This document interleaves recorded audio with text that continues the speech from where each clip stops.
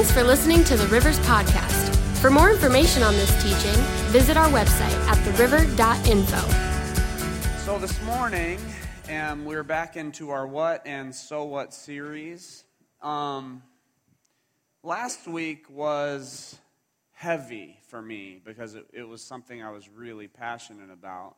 I had a mom who was incredibly prophetic and an amazing leader and constantly just kind of shoved down. And so if you got some of my emotion from that, I'm sorry, but I'm also thankful, and I'm hopeful that it resonated with some of you. This topic, I'm a little more nervous because people have so many preconceived notions when you bring up this idea, and you can say one sentence and someone can just turn you off or walk out because you didn't say something that they liked. And so typically when I talk about things, I talk about them differently. I speak about them differently. And so I feel a little nervous that what I have to share and what I have to share from God's Word might not be given the time of day because you hear one thing and then your mind gets shut off to it. So if we could pray together and just ask God to speak to us, I would be grateful because it has very little to do with me, although I did prepare a sermon this morning. So, Father, I ask that you speak to us. We ask that you speak to us. There is a story in your word that says when you speak, things are actually created from nothing. And so we would like something to be created in us this morning, even if it's a bit different than what we would expect. In Jesus' name, amen.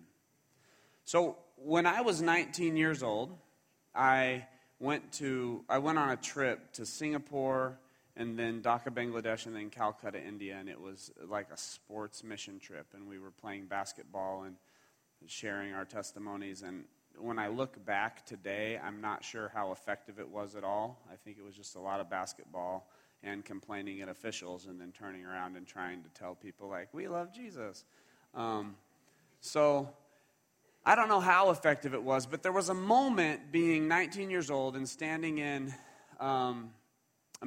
sitting in on a meeting of the Youth for Christ convention of the country of Singapore. And Youth for Christ was the main mission in Singapore, so they did everything to try to reach that country for Jesus. And they do so many, many awesome, powerful things. And while we were there, people were having the opportunity to get up and share about their ministries and what they were doing. And there were just dozens and dozens and dozens of things going on in Singapore. And then one young woman stood up from the States, and she had been in Singapore for probably about 5 years, I think. And she stood up and she started to cry.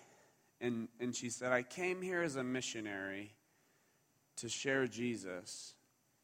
And I encountered all of these different Buddhist monks. And I realized very quickly that they were more passionate about their faith than I was about mine, and they knew more about what they believed than I did about what I believe. And she ended her testimony time with, I don't even know what I believe right now. Some people's gut reaction to that would have been, I need to go to this woman and I need to get my Ravi Zacharias book out and my Lee Strobel Case for Christ, and I need to show her why what she believes is right, and why what these other people who I've never met in my entire life and have no idea where their hearts are wrong. But for me, I feel like I had a Holy Spirit reaction in that moment, like I saw something deeper, and it was this idea that this young woman was just terrified. And she was being pulled out of her purpose out of fear that she was on the wrong track. And so I'm 19 years old and I'm sitting there, and they're still doing testimony time, and I just raised my hand like, I think I need to speak. And my whole team of like 30-year-old men are looking at me terrified. Like, what is this young man going to do? So I walk up to the stage and I take the mic and I just start quoting Ephesians chapter 6. Because it talks about how our struggle isn't against people. Our struggle isn't against beliefs. Our struggle is against something that is trying to destroy us, to take us out, an enemy who hates us. And afterwards, I got a couple people to gather around this young woman, and we laid hands on her, and we prayed for her. And we didn't pray that, like, she would believe the right things or that she would be convinced of what was right. We prayed that whatever spirit was on her, holding her down, causing her to just feel crippled, like she was in the middle of another country but couldn't do anything for the Jesus who she loved. We prayed that that spirit would be gone. And I can't really explain what happened, and you don't have to believe me or not. I'm just telling you the story. She turned into a joyful person in that process. And I had a friend say he either saw or felt something leave, and that was weird to me because I was 19 and I didn't want to think about demons flying out of people. But something happened because we stepped into the pain that this young girl was experiencing and just loved her. But she was engaged in a debate of other religions. And what do I do with this? And for some reason, she had become very confused. And so the topic today is other religions. Now you know why I'm nervous. Everyone has a different thing they want me to say right now. Some people want me to, list the differences of all the religions. Hindus believe this, Christians believe this, Buddhists believe this, Christians believe this, Islam believes this, and we should be afraid of that. And then, Christians believe this. Some people want me to say, no matter what religion you believe, as long as you're, pursuing with all of your heart, you're going to find God. And no matter which direction I take, there's potential that someone is greatly disappointed. And so I just think that I have to reach a point where I don't really care what you think. So I've been trying to do that this morning. And I want to come out of the Word of God again. Now, I'm going to assume that you are here because you've had some type of an encounter or you desire some type of an encounter with this guy named Jesus. If that's not true, then maybe you're just here for some type of a divine reason. But this is a Christian church that believes in Jesus, and so I have to assume that you're here because you believe in Jesus, and with that assumption is the belief that you have been transformed by this Jesus, or you're seeking to be transformed by this Jesus, and because of that, we kind of have a premise that we stand on, and that is the principle of the Jesus way, how Jesus lived his life, what Jesus offers to us, and the example that he sets. So what do we do with other religions, and what do we do with people who believe differently than us? Here's where it gets tricky. I didn't start with the beginning of the word of where all of this took off, like the Tower of Babel and things like that. I decided to just start with Jesus and this idea. And so in Matthew chapter 4, verses 5 and 7, Jesus is in the desert and he's being tempted by the devil. This is how the story goes. I have to remember this screen is off. He's being tempted by the devil. And here's how that story goes. Then the devil took him to the holy city and had him stand on the highest point of the temple. If you are the Son of God, he said, throw yourself down, for it is written, he will command his angels concerning you, and they will lift you up in their hands so that you will not strike your foot against a stone. Jesus answered him, it is also written, do not put the Lord your God to the test. There's a moment. Now follow me here.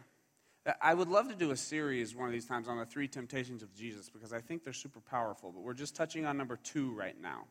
There's a moment when Satan is asking Jesus to prove God's word to him. Satan quotes God's word and says, if you do this, the angels will catch you. So if that's true, prove it. And we see times in the Old Testament where like people do have to prove God. Elijah's standing on Mount Carmel. He's about to be killed by 400 prophets of Baal, and then God proves himself to save his life. And so Satan is playing on this idea that God must need to be proven. But this is my ultimate question in it that I want us to think about here. Why is that a big deal? Like, so Jesus, jump off the cliff and let the angels catch you, and boom, you're right. You've proven that your religion is right. You've proven that your faith is right. You've proven that your God is true, and why would it matter? So why would the devil want Jesus to spend time and energy proving God to him? Why do you think he would? Here's what I believe. I don't believe God needs to be proven. And to proof text that, I would go to Romans chapter 1.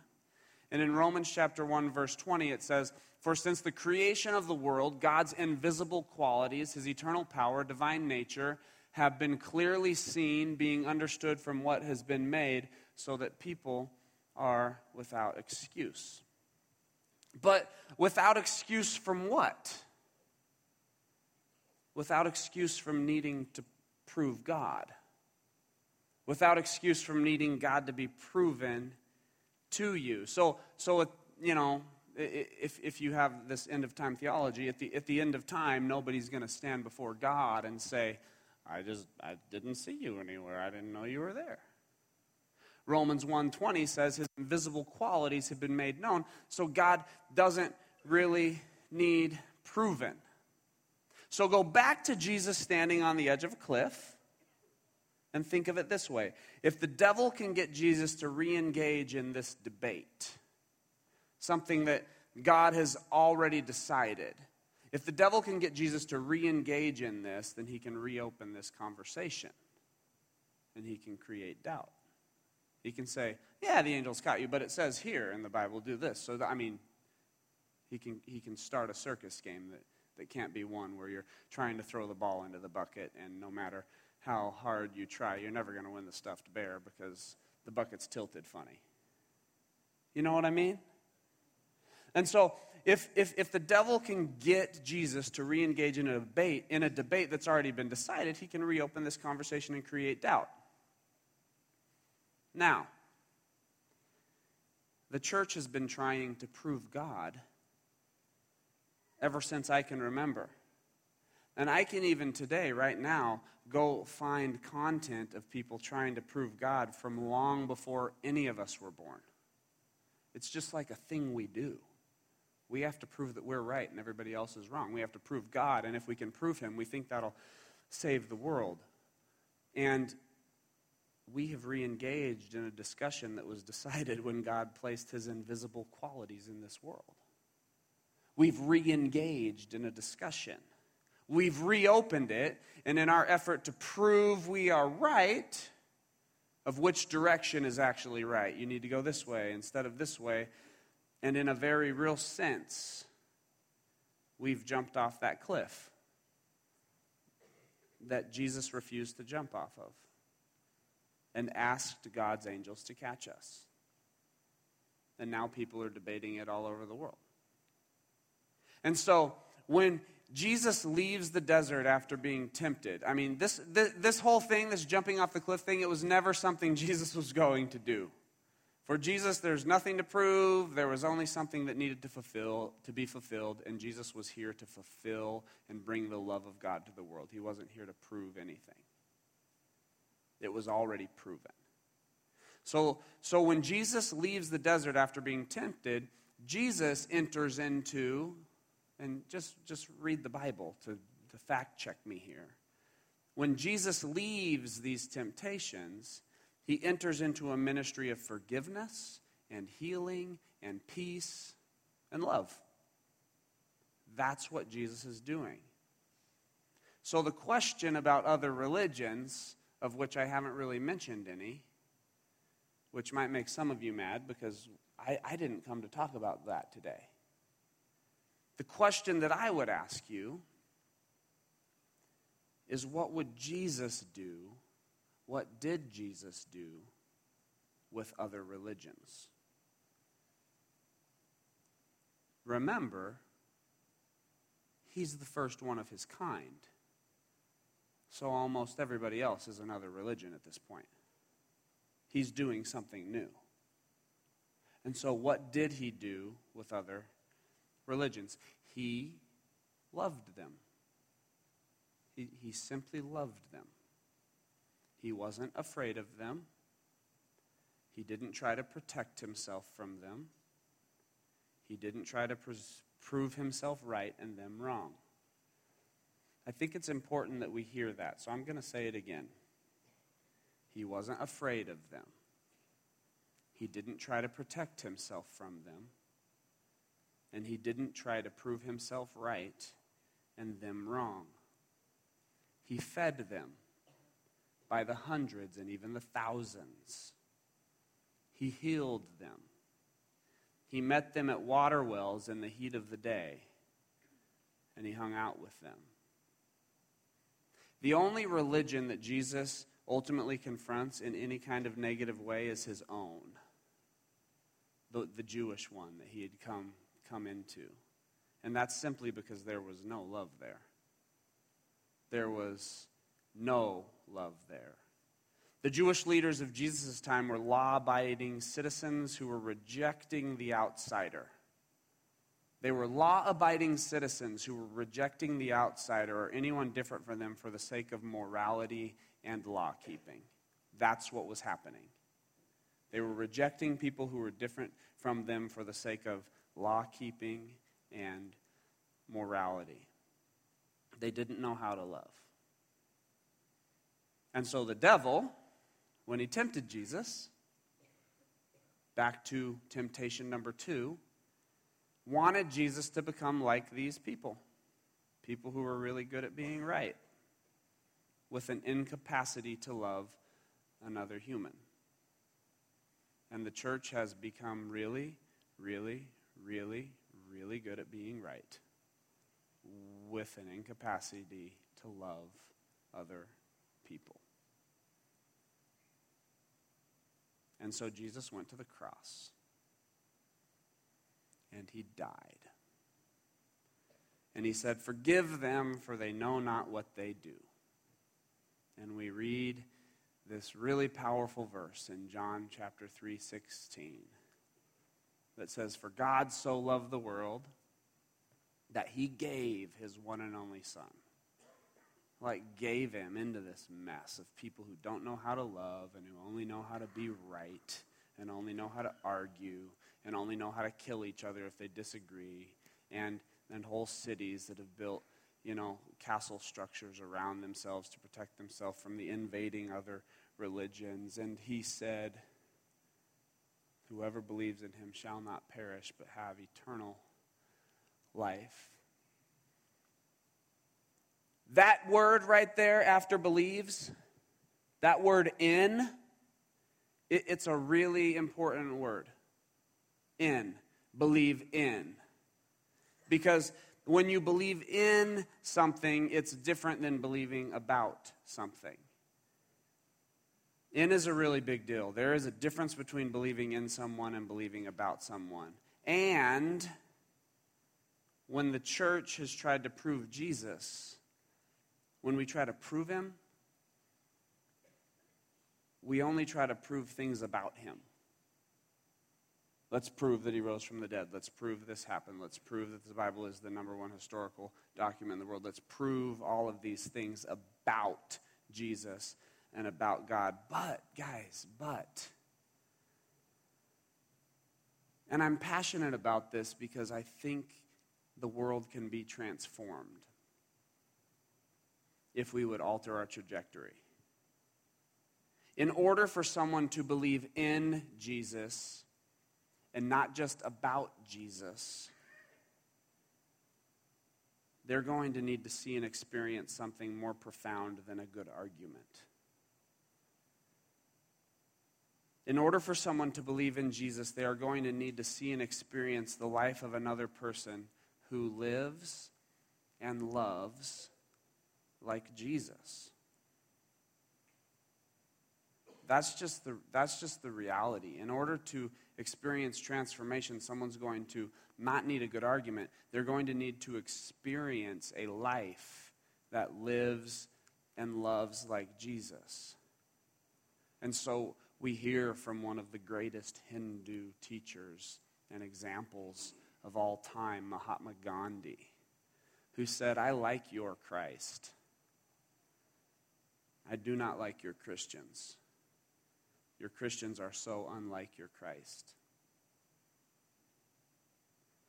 That really bothers me. Because he said it a long time ago, and it's still the same. I like your Christ, but I don't like your Christians. Your Christians are so unlike your Christ. I think this is a short message today, and here's what I hope that you know. And I hope that we're good soil. God doesn't need you to prove his existence. God doesn't need you to prove your theology.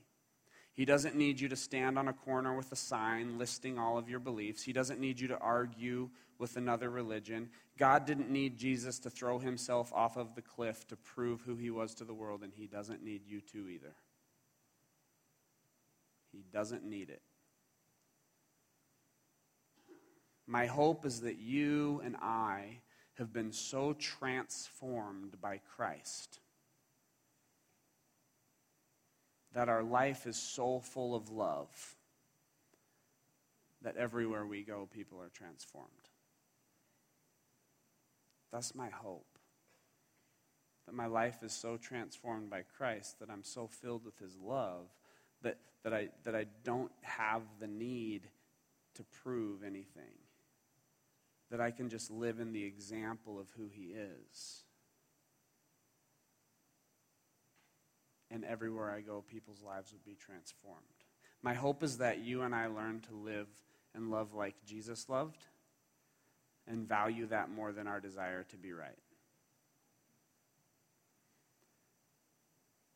My personal opinion is that really well-written books like The Case for Christ by Lee Strobel, like that book is so well-written, and it is awesome. I believe it was written to Christians to make them feel good about what they already believed. And I think it does that. I think it accomplishes that. But I don't think that argument, we're like, hey, you don't really believe in God? Here, read this book. I got it for you. As opposed to, here's my life sacrificed for you. What do you need? Let me live and love you like Jesus.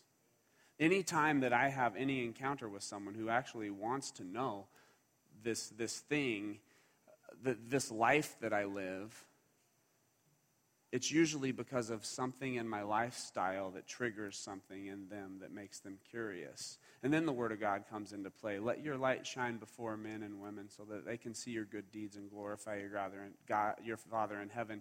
And be ready to give an answer as to the hope that you have. Not be ready to give an apologetic answer as to why you believe what you believe. Be ready to give an answer as to the hope that you have, because your life's been so different that people are curious. And so what do we do with other religions? What do we do with people who believe things that are different than us? What do we do with people who believe something different than us but also have a capability to love? Because they're created in the image of God. We love them. We cling to Jesus. Like we follow the Jesus way, the way that Jesus taught us to live. And we love with all the power of the God that is inside us. God just needs us to love better. I don't think that answers our question necessarily. What do we do with other religions? We love better. We love better. It's a super arrogant thing for somebody to be like, that's the guy who can answer all your questions. I'm the person who has the best arguments. God just wants us to love better. And friends, believe me when I say this. And it might be a stretch, but believe me when I say this. That is enough to save the world. Because that's what Jesus did. He just came and he loved with every piece of DNA in his body. And people were so curious that they needed to know where that hope came from. Consider it. Thanks for listening. For more information, check us out online at theriver.info.